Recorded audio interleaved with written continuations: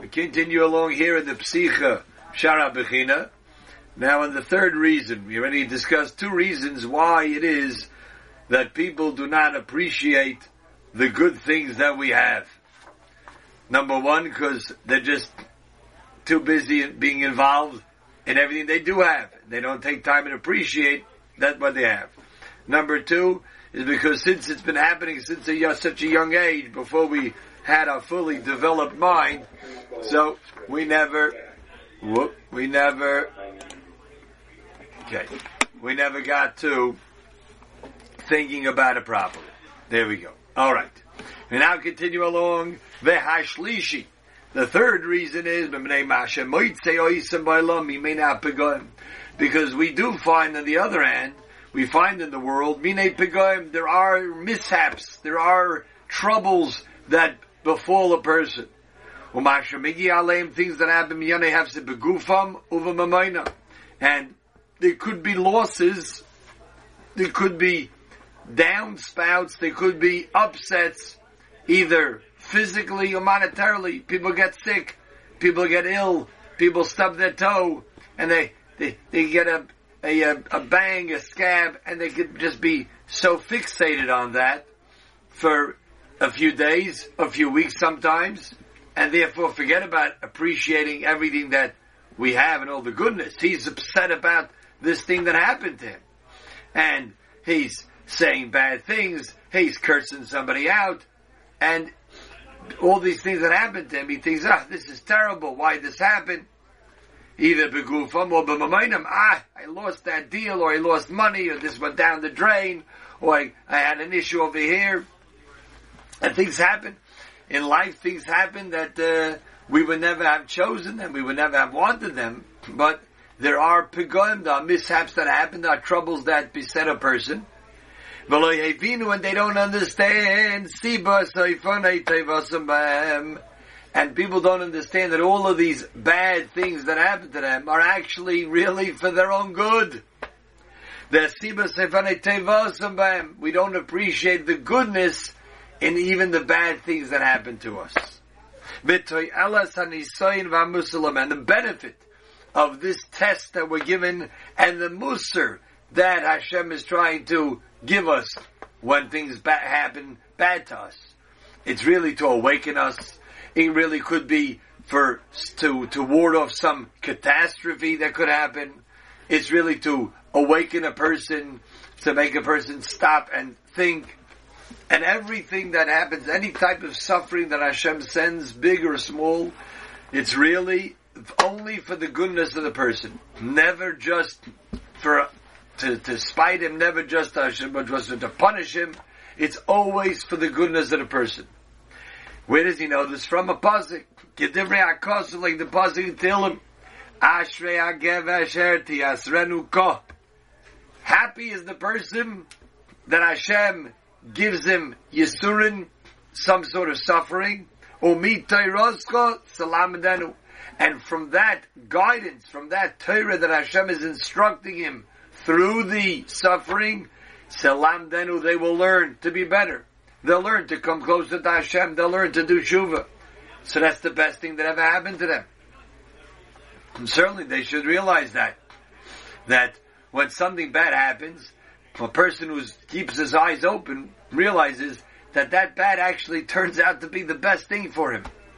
Oftentimes we don't get to realize that, to see it play out. We don't get we're not privy to know exactly where it comes out, but we should know that a person who does learn from the suffering that he has, Ashrei, he is praised.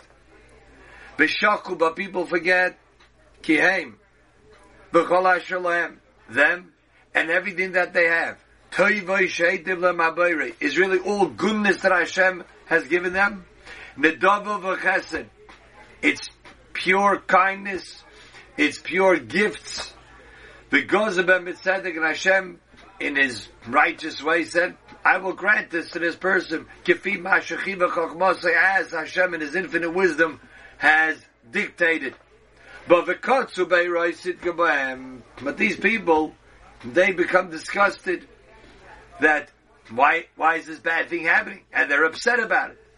V'lo shibchu b'golos chasdei aleim, and therefore they neglect praising Hashem with all of the goodness that they have, because they've had some mishaps, they've had some setbacks, they've had some suffering. So they're so upset about that. They don't come to appreciate even the goodness and all of the kindness that we have.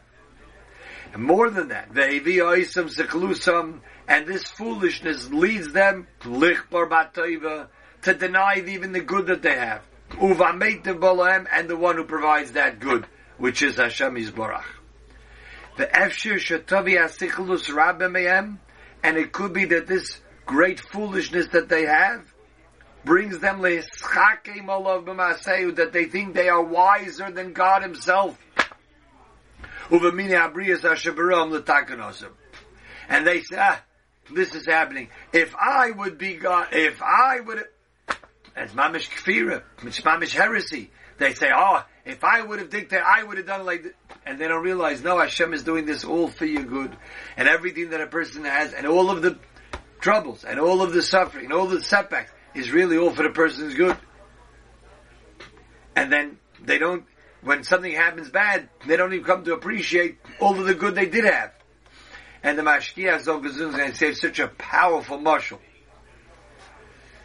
And, personally, to me, when I see the mashal, it plays out in real life sometimes. The mashal is like this. Imagine you have to raise money for an institution. And you had a certain donor, he was giving $10,000 a year. Wonderful.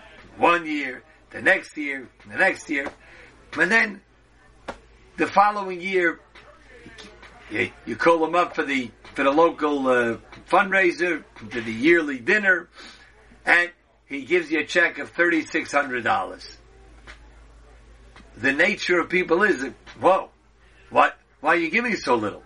Now, $3,600 is a nice donation, but the expectation was this is a $10,000 donor. No, why are you giving less? Giving less is all of a sudden you could become upset at the person.